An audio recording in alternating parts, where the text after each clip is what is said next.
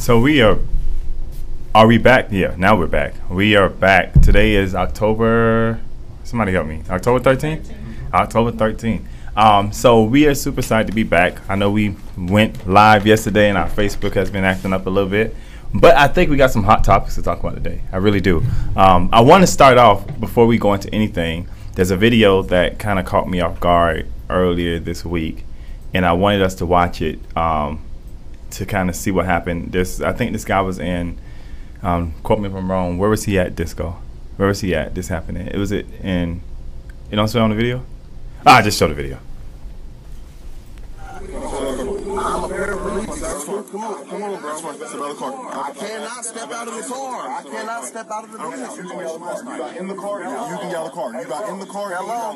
Hey, bro. Can you come down the street to Ferguson and Grand? The police just pulled me over and they trying to make me get out the car, and I'm telling them I'm a paraplegic. I can't get out the car without no help. These motherfuckers trying to. They on some bull. Just come down the street, bring some people with cameras. Come down the street, bring cameras and bring somebody so they can witness what's going on. Right, come on, get out of the car. I'm not getting out. I just told you I'm a paraplegic. I cannot get out. I do not have to. I do not have to. Can you call your white shirt, please? If you pull me out of here, you better expect. So here's the thing. I'm gonna pull you out and then I'll call a white shirt because you're getting out of the car. That's not an option. You're getting out of this car, so you can cooperate and get out of the car. I'll drag you out of the car. Do you see your two options here? Now, which would you like to do, sir? I would like for you to call your white shirt. I will. Get out of the car. Come on, bro. Get out of the car. Get out of the car. Listen, get out of the car. I am a paraplegic, bro. You can hurt me. Get out of the car. You can hurt me, bro. Get out of the car. Get out of the car. What are y'all doing, bro? You're making a mistake. I'm a paraplegic, bro. I'm trying to tell you that I got help getting in the car. Y'all can hurt me. They can hurt me. Get out of the car. I'm a paraplegic. Ow! You have to get out of the car. Ow! Ow! Ow! Get out of the car. Somebody help! Somebody help! Something right here. Somebody help! Stop. Somebody help! Stop. Someone help! Stop. So are y'all recording this? Stop. Somebody help! I'm a paraplegic. Stop. They are doing the hurt thing to me. Somebody please help me. Stop. Stop. Stop. You are hurting me. What are you talking about? I'm a paraplegic. Stop. Stop. I'm a paraplegic. Stop. I'm a paraplegic. Stop. Make this worse than it needs to be. I'm a paraplegic. I gave y'all everything. That's fine. I gave y'all everything y'all asked for. Cooperate. Can y'all call the white shirt? Can y'all call the real police, please? Ow.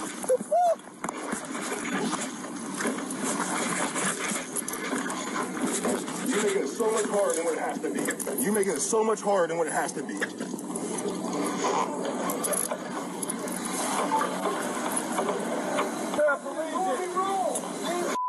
Doing me wrong, man.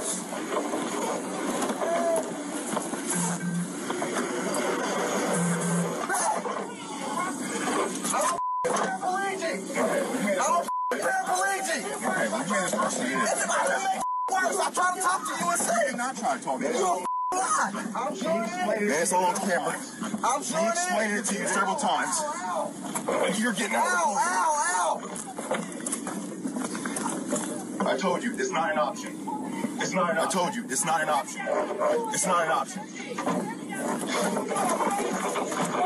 Ma'am, he made his decision. Ma'am, he made his decision.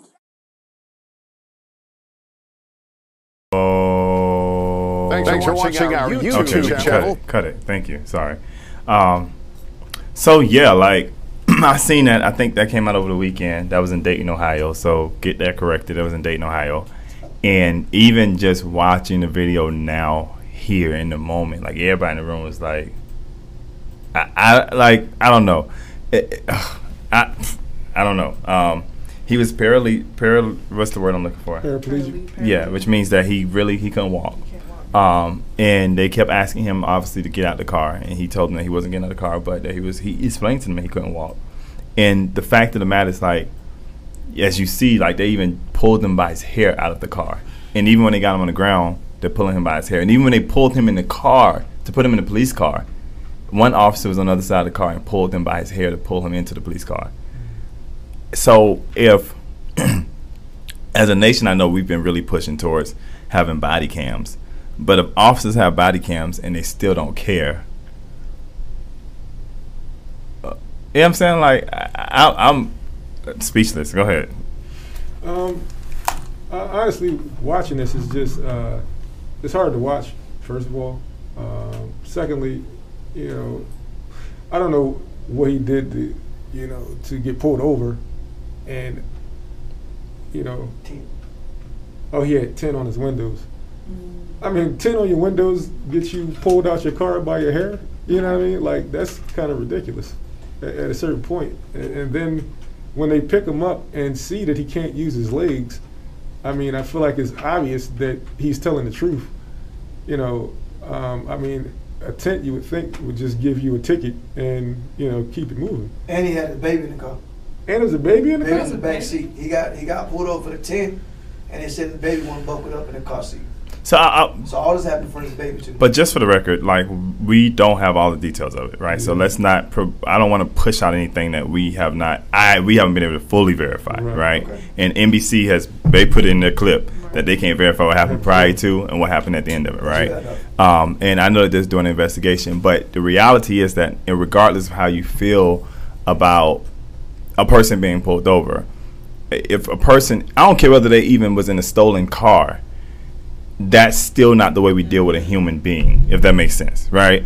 There's ways where we can be enforceful of the law without going overboard. And just because you have a badge doesn't give you a right to play prosecutor, police, and judge on the side of the street. Right? Hope. I mean, in the defense of law enforcement, I know. Sean, Hope, sorry. Oh, I'm sorry. Go ahead. You know, they basically say, you know, when they go to work, they just want to come home. Right. So if you're in a situation where you can't really tell if someone is telling the truth or not, I can kind of understand you being apprehensive. But once he's dragged out the car and you see that his legs don't weigh more than his arms, excuse me, you kind of know that he's at least somewhat telling the truth. You know, I feel like if he had some type of identification, it probably has some type of disability on his license. You know, maybe you could start there or run his information to verify, you know, whether he was, you know, telling the truth or not. What do you have to say, Hope, about it?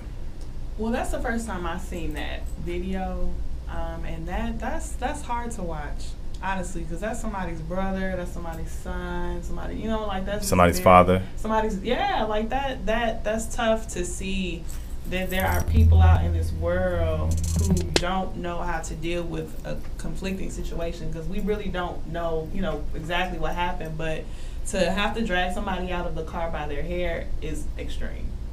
Very extreme. Especially when he's not posing a threat based off of the video.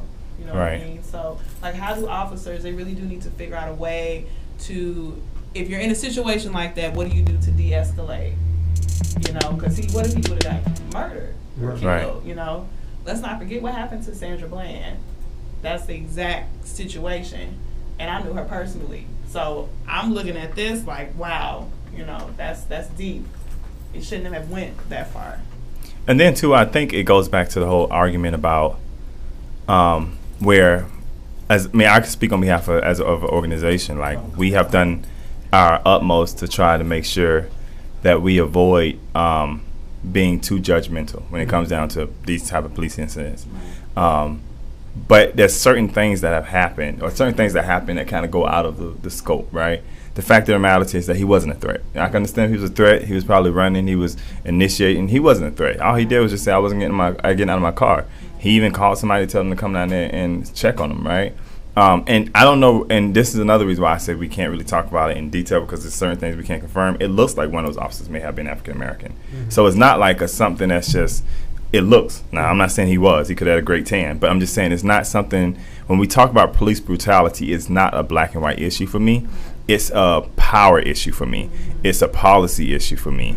It's whether or not we have really given our law enforcement more power than they actually need. You know what I'm saying? And it's not, and people get it, the term defund police. screwed up because they assume that the word defund police means that we want to eliminate the police department. That's not what defund police means. It means that instead of us spending so much money on police, let's take some of the money that we're investing into our law enforcement and invest in other things. Because some of those law enforcement agencies have so much money. They're out here buying tanks.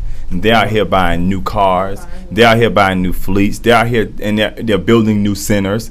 You know what I'm saying? What if we took some of that money instead of investing it into a new facility that they probably don't need? We renovated the one that they have, and then we took the other half of it and invested into mental health and to actually hiring somebody who can be with drivers riding on the street with them. So if there's a mental health case coming up, instead of sending an armed police officer out there, send them out there with a mental health professional.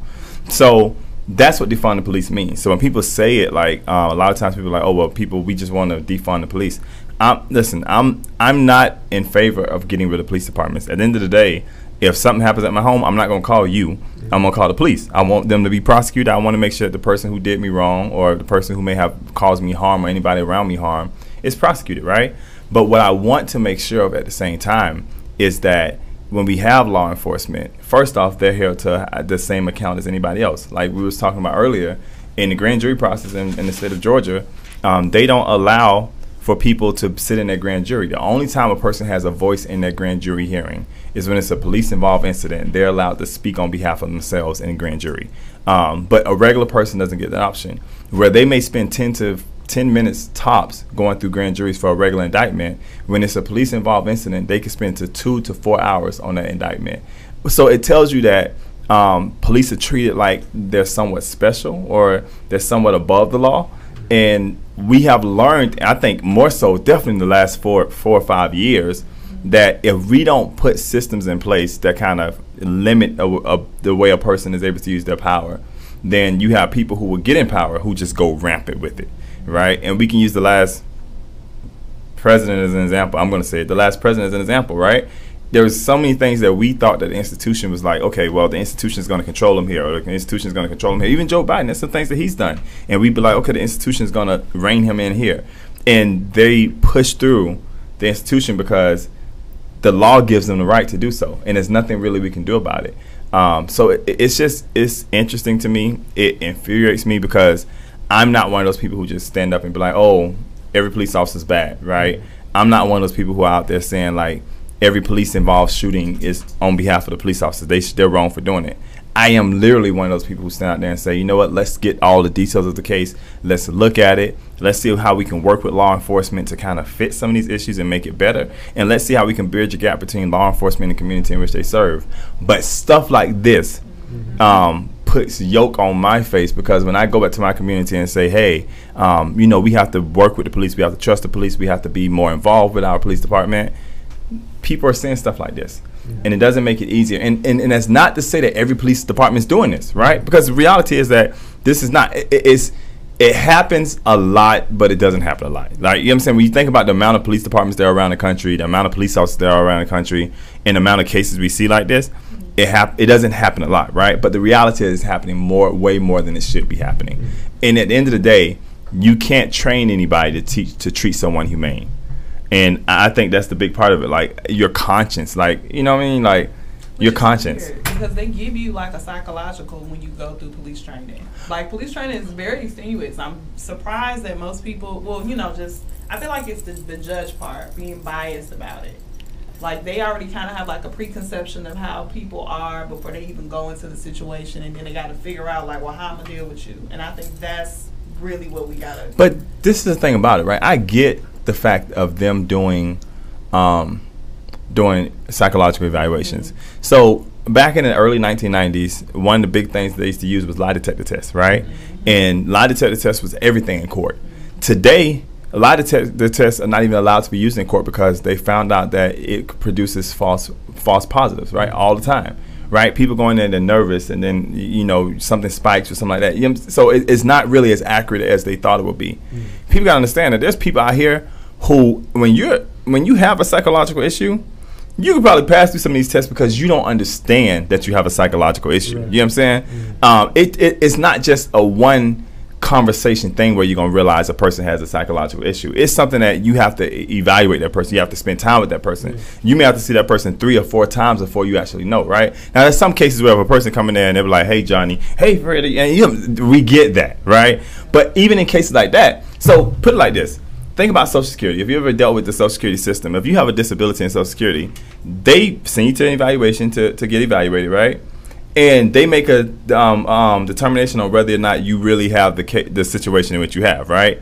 80% of the time when Social Security sends you to that doctor, they come back and say that person doesn't have a learning disability, that person's not this, that person's not that, right?